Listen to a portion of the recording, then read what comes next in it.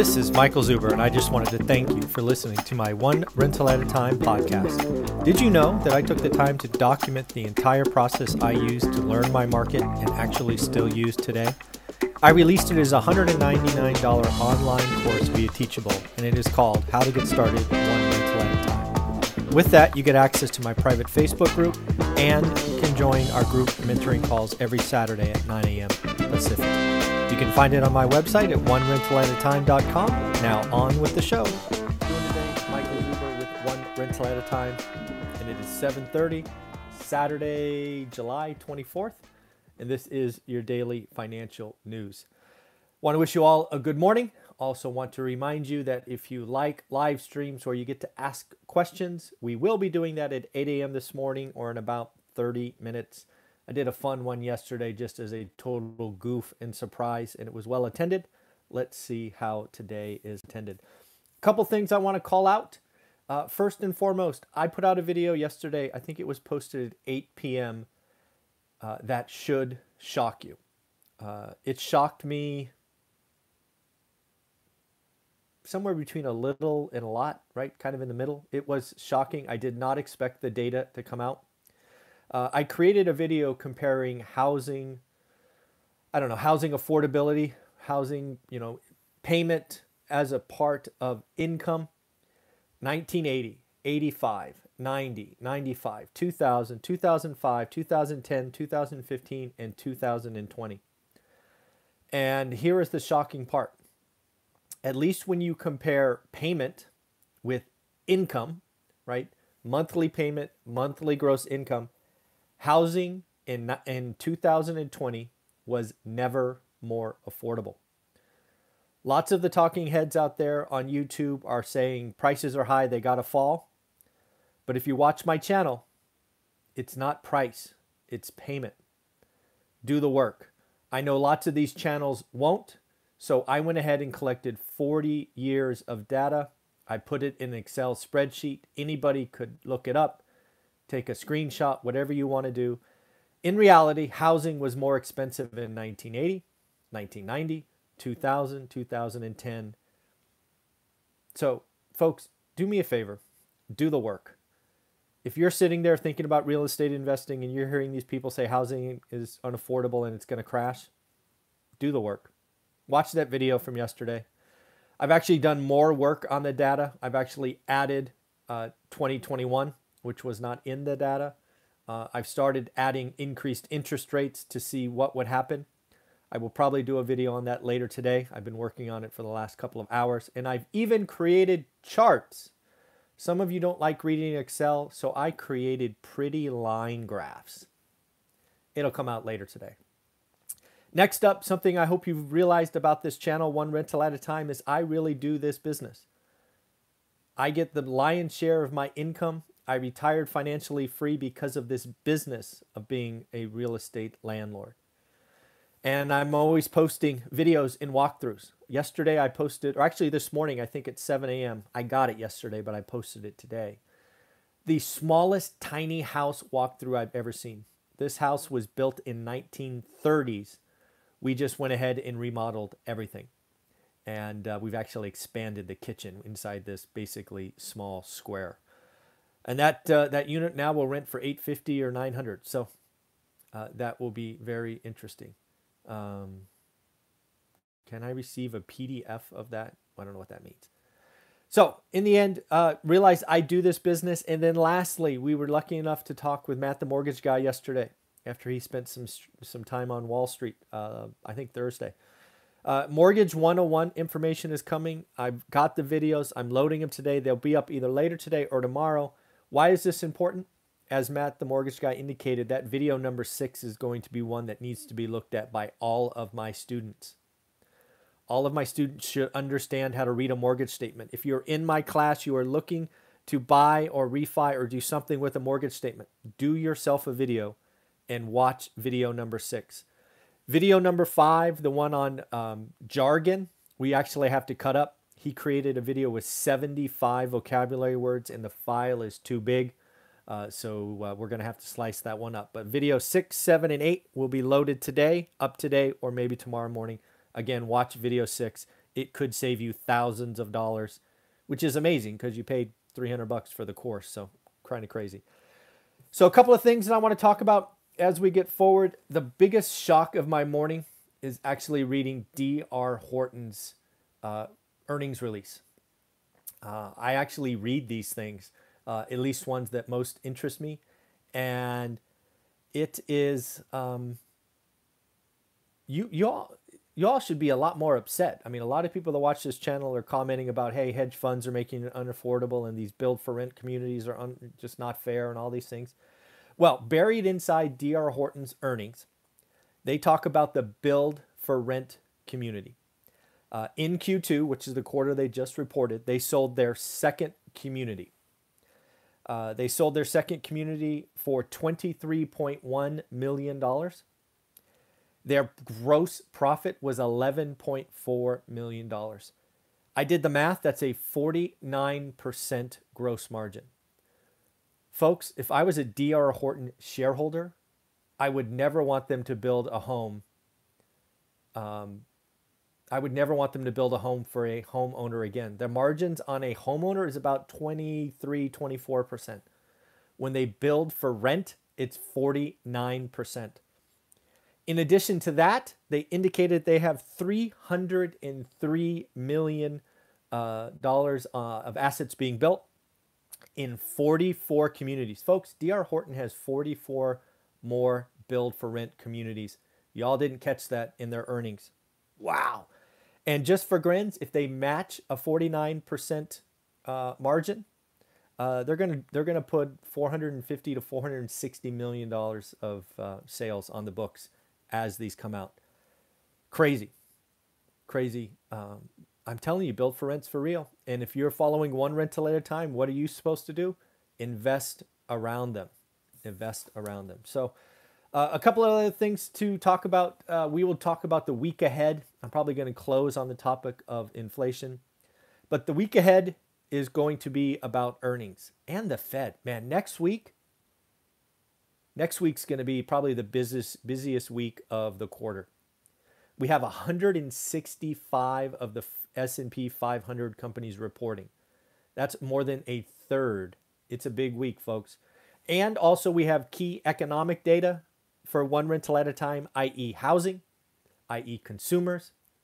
I mean, next week's going to be wild. And then, of course, we have, just to top it all off, the Fed meeting starting Tuesday and reporting Wednesday. Man, next week's going to be crazy.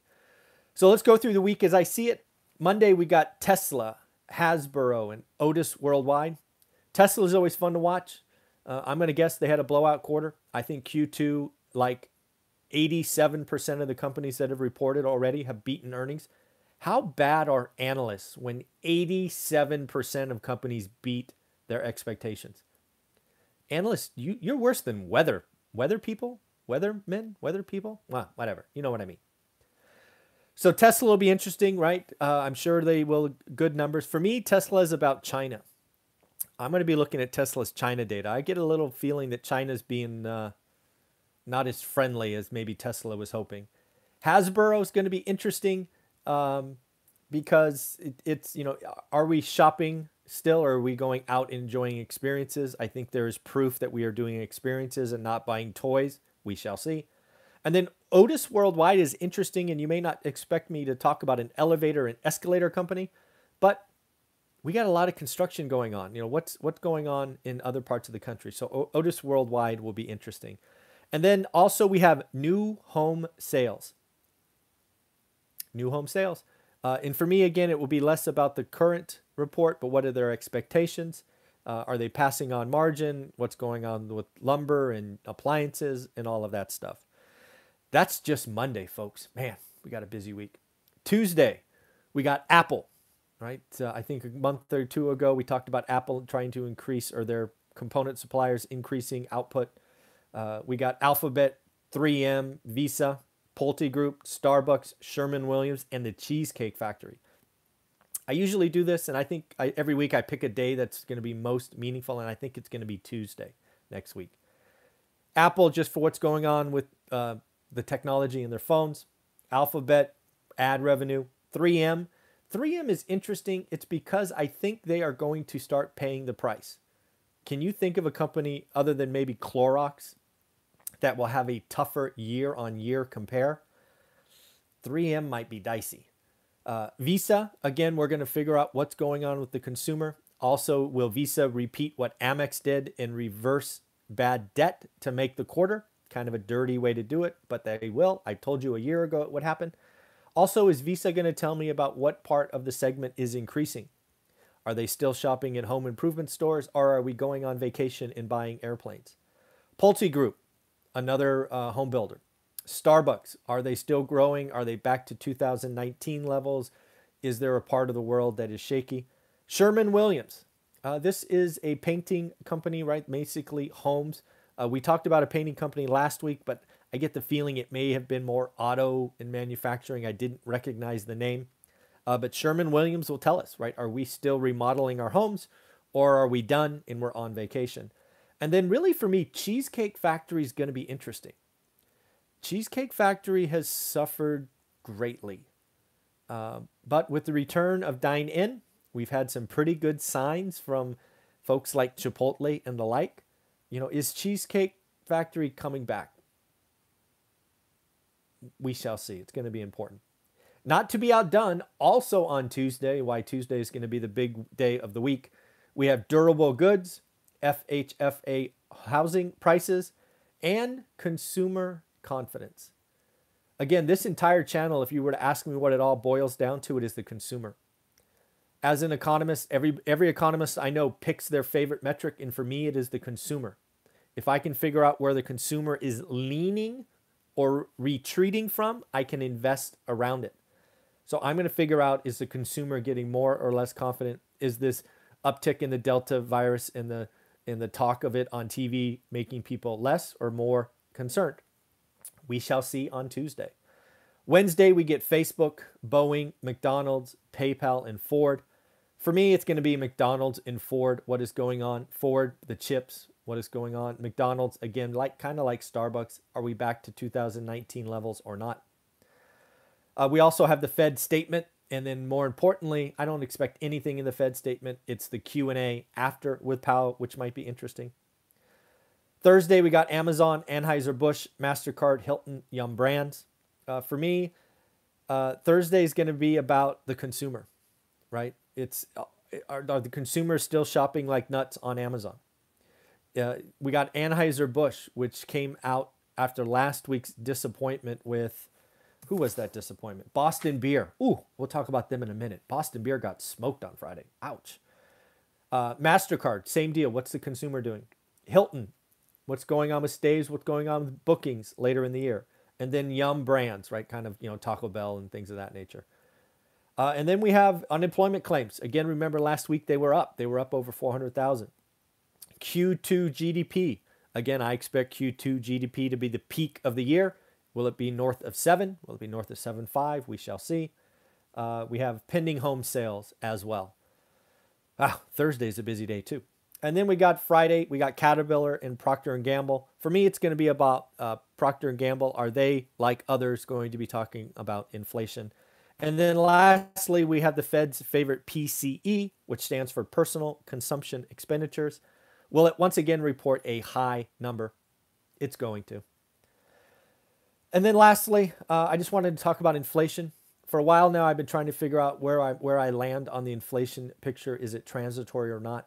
And last week was a big week, as I said it would. I wanted to see what is going on with the consumer, what is going on with consumer products. And lo and behold, I think inflation is going to be non-transitory. I think it's going to be a problem for a year to 18 months. We are simply printing too much money. Too much money is chasing too few goods. Yes, it is cute to talk about used cars. It is cute to talk about lumber. Those things will work themselves out without question. But what is brewing right now, and I've always felt is coming, cost of housing, the rental equivalent. When rental equivalent is going up and a lot more than Powell wants or expects. Food, just go to the grocery store. It's crazy. Then you have the companies like, and I actually wrote them down. Where are they? I thought I wrote them down. Oh, yes. Chipotle, Whirlpool, Coke, Conagra, Domino's, Pizza Hut, or Pepsi, all raising prices because of input, labor, and shipping. Folks, inflation is going to be a problem. It's going to stick around for a long time. The Fed will have to react. They're going to react late. They're going to react late. It's not good. It's not good. Yeah, so that's what I think. I'm now, with enough data and kind of review, I've formed my opinion. I was kind of squirrely for the last 30 days. But yeah, it's cute to talk about lumber and used cars and distract us. But the underlying fundamentals of what you and I buy, where we live, what we fill our tank with, what we buy, all these things are going up. And they're going to go up for some time. And oh, by the way, we're not done. We're talking about what, $4 trillion coming down the pipeline. It's not only the U.S. Europe is talking about another trillion. Folks, you start spending enough trillions, it turns into real money. And yeah, I don't have good news on the inflation front, unfortunately. And then, as I also told you, this debt ceiling thing's going to come out. Looks like Yellen is out there urging Congress to either raise or suspend the debt limit, which is kind of scary. Suspending it would be, oh my God, frightening. So get ready for that to become a problem by the end of next week. All right, remember, we will be talking in 14 minutes for our live Q&A session. I hope to see you back. Have a wonderful day. It is the weekend. If you're thinking about real estate investing, get the course, do the work. Stop listening to these talking heads talking about real estate being unaffordable. I just did a 40-year comparison yesterday, full-on spreadsheet, price, interest rate, 20% down, payment, income. And when you compare monthly income with the debt service of a single-family home, it's never been cheap. At least 2020 was never cheaper. It's embarrassing how wrong these people can be. Take care, everyone. Bye.